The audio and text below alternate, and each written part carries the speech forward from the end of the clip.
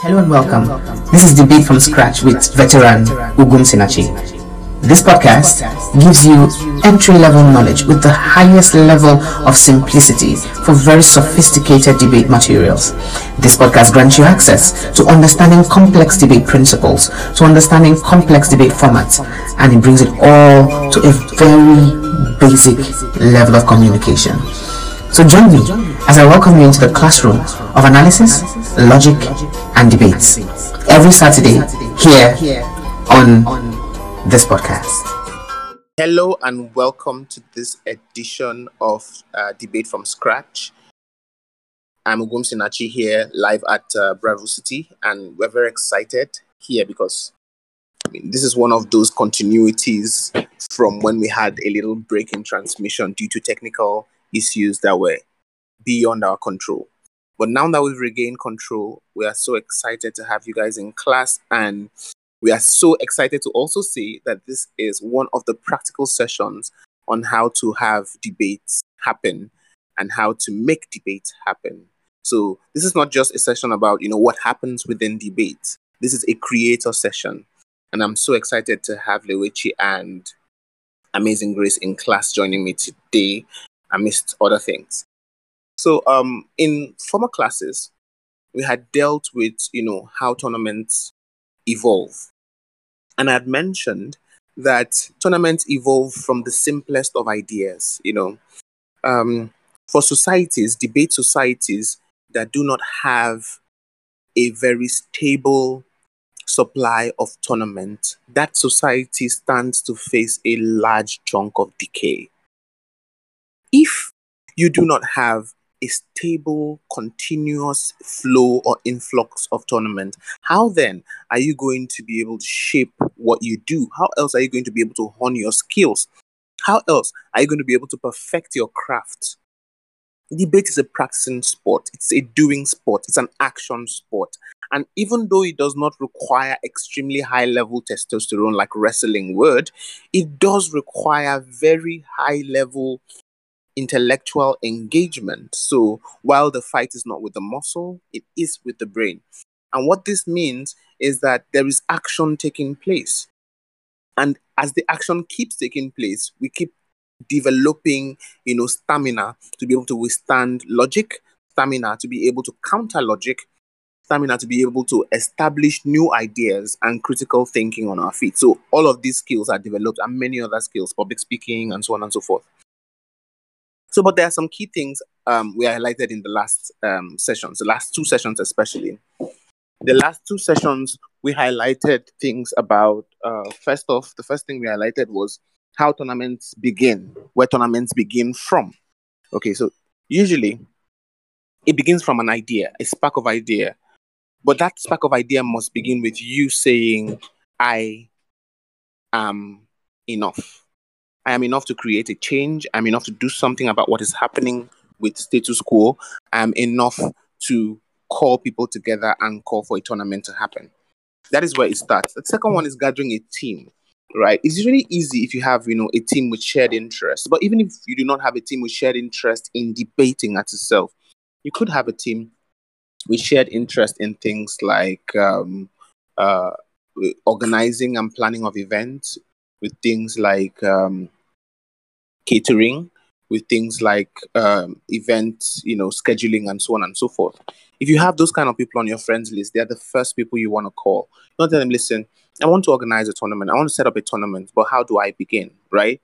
I'm going to need this, that. First, of course, we want to know how many people we can accommodate, right? What are the options for accommodation if your tournament is going to be live? Well, if your tournament is going to be online, then all you have to worry about is, how can we spread the word that, this tournament is happening? Which people can we invite to be part of the co-adjudication panel, right? So that they could get to, with hopes that these people's influence can bring in a lot of people because it's a new tournament. Notice, because you're starting a new tournament, that is why you're considering CAP that can bring in lots of people, okay? If you have an established tournament like the Pan-African University Debate Championship, the Nigeria Debate Championship, and so on and so forth, the Nigerian Debate Community Opens, and so on and so forth. These ones already have established street cred. Okay, you focus your core adjudication panel on first who can deliver, and second possibly regional representation. Okay, but mostly who can deliver, right? If you do that, a lot of people come to your tournament. People will come to Pan African University Debate Championship, regardless of who is CA for that tournament. And I know sometimes we are tempted when we are organizing bigger tournaments to say we want to bring in people who have cred in the circuit, because without them people won't come. That's a false assumption. First off, if you want to bring people who have cred in the circuit, it's because you need cred for your tournament, and that is your need. Okay, it's not because people will not show up for a tournament. A tournament well established will have people attend it because debaters love tournaments, and that's one key thing you should know. Okay, the next phase is always saying, okay, so we have an idea, a fair idea. We are brainstorming. We have so and so person. Sometimes too, you want to change the experience. Let's say maybe a lot of tournaments that have happened in recent times have only had CAP from certain regions, and you're like, oh no, I can get CAP from Australia, I can get CAP from China, and I can get CAP from India. Australia, China, India. Australia, I could get from maybe Monash Association of Debaters. They will center motions more around principles and will help us think philosophically. I could bring from India. They would set up principles around, religion, know what the strengths of the circuits are, and then use that as your selection metrics effectively, right? So you could want to do that. You want to get a more diverse pool of CAP, but understand that you're doing that because you want your tournament to have a certain flavor, not because not doing that is not going to give your tournament attendance, okay? So know what your marketing point is and use it to sell. One of the tournaments we had a certain time, we had to involve a lot of, and we did something. We had an on-site CAP and an online CAP. So all of them, they work together, create and generate motions and all of those, do all those deliberations. But because a lot of on-site CAP were foreign guys, people from circuits that people liked and people envied, especially some of the top tier guys at the World Universities Debate Championship. What it meant was that a lot of people who aspired and looked up to these people felt obligated to attend the tournament. So you see, that's like one way exactly to dip into the tournament pool. The next way to be able to dip into a tournament pool using your core adjudication panel as well is mixing. I call it mixing because it means a mixed breed. You get very, very experienced TAP, and then you mix with DCAs and shadows. So usually DCAs and shadows might seem like expensive to put on the list, especially if you are thinking of, I have to bring these people over, I have to deal with feeding them and all of that. But if you have DCAs and shadows that are internally sourced from people who have a, and this is another thing, people who have prospects in advancing their debate career, but are not supported enough, you could contact those people and say, listen, I want you to be DCA at this tournament, okay? If you have a pay plan, you say, okay, yeah, we have a pay plan for you. But if you do not have a pay plan, I think those people will be more than excited to attend, especially if you're going to be catering for some little basic things like their transportation and their feeding, right? Especially for new and smaller tournaments that do not have a budget, right? Or that do not have a standard budget. These people will get to understand, okay? You promise them accommodation, you promise them their feeding for the period they are going to be there, and you promise them their transportation.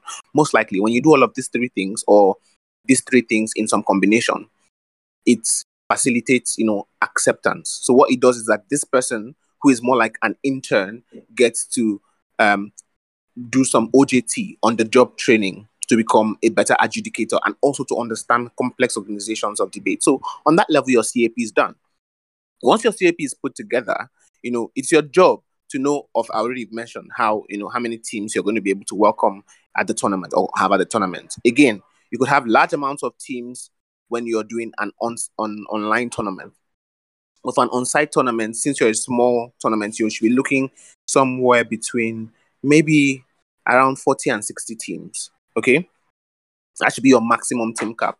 But again, understand that 40 and 60 teams mean 80 and 120 persons. You're going to have to worry about accommodation. Now, what are the possible plans for accommodation? That's another thing you have to ask yourself. When dealing with accommodation with regards to setting up tournaments, and I mean this in an African context, right? There are many options available to you. There are the financial options that will require some form of sponsorship to access, and there are also the less economically demanding options like hostels and lodges and homes of residences. So how do you do the second one? I'm going to start from there before I go up to the obvious first one. To do the second one, you have to look at things like what are the high schools around your area, especially high schools with boarding facilities. You want to also fix the tournament around a time when the students have vacated, okay? So that that's for high schools that do not have large hostels. So if you know high schools that have large hostel facilities and can accommodate strangers, then of course you want to make them your hosts. You have to present it to them, and of course give scholarship to their students to attend on the basis that your students can attend this tournament or based on scholarship, and then we would have other people pair with your students. We'll get people who pair with your students, so students will not have to pay because you're hosts of the tournament. That's a way to propose the tournament. Secondly, you could have them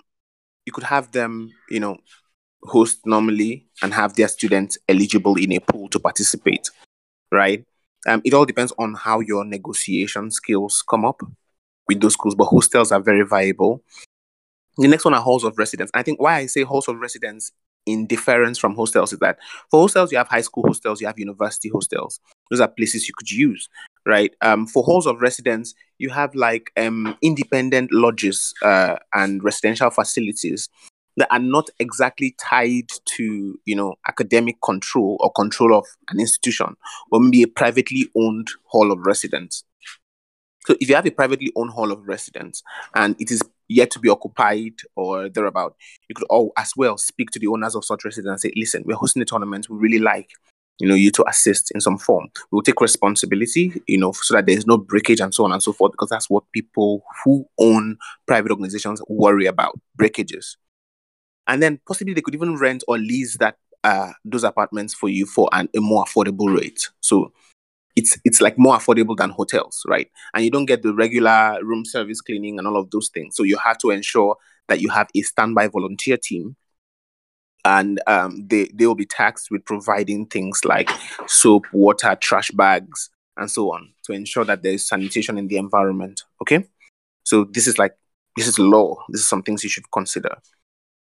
And the next phase of free accommodation is if you have like a pool of students. So, for instance, let's say my club, for instance, is trying to host, and I know that I have a place, and my place can take maybe 3 to 5 persons, and someone else has another place that can take 3 to 5 persons, and a friend of mine is traveled and his place is available. I could move into his place and give my place, my own room, to some people. I could move in with somebody, and so on and so forth. So if you have these kinds of residential issue, and I think these things are more available in, for instance, countries like Nigeria, where you have, industrial action by the academic staff union that causes students to leave the school environment. These are opportunities for tournaments to happen. It means that there are lots of vacant hostels or halls of residence or lodges that are available for you. So you could consider this, again, because you're a startup union. But also, if you want to go to the second option, which was like the first option I listed, the hotel option, which is like you have to pay heavily for it, feel free to ask for discounts based on the number of rooms you're getting. And please factor in the cost of hotels into your registration fee. This means that your registration fee is going to be, quite high, but you might not need to use like very exotic state-of-the-art hotels, right?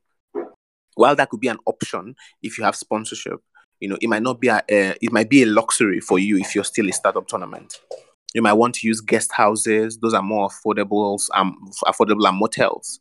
Okay, guest houses and motels are usually, low maintenance, low space, and some of that, and sometimes might slash your typical average fee by anything from half to a quarter in cost. So that's something you should consider. So let's say you've dealt with that. You've dealt with your CAP, you've dealt with your accommodation plans because you've dealt with your team cap.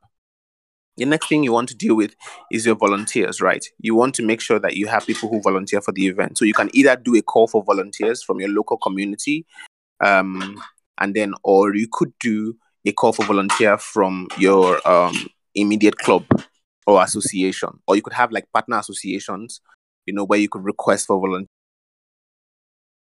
from. But then the next thing you have to worry about then is feeding, right? Because people need to eat. If there are shops around or food vendors around or food points around, then that is good. Again, another thing to consider: are you feeding for the tournament? Are you feeding the participants at the tournament, or are you not? If you're not feeding, you need to make sure you have proximity to where food can be gotten. You have proximity to where you can obtain things like snack and all of that, and you could have it round the clock. Because if you don't have that proximity, you're going to have to deal with people migrating to food points and having to lounge at those food points. So you have a tough task bringing them back together. But again, if your food point is away, you need to look for a bus. And that's another thing too. If your accommodation point is away from your debate venue, you need to look for a means of transportation so you can move everyone.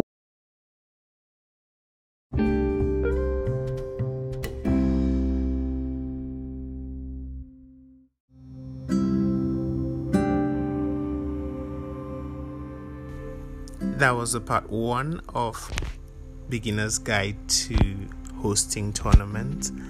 Thank you very much for listening. Feel free to leave comments at the comment section and request for the part 2 of this beautiful audio podcast, and it'll be made available to you.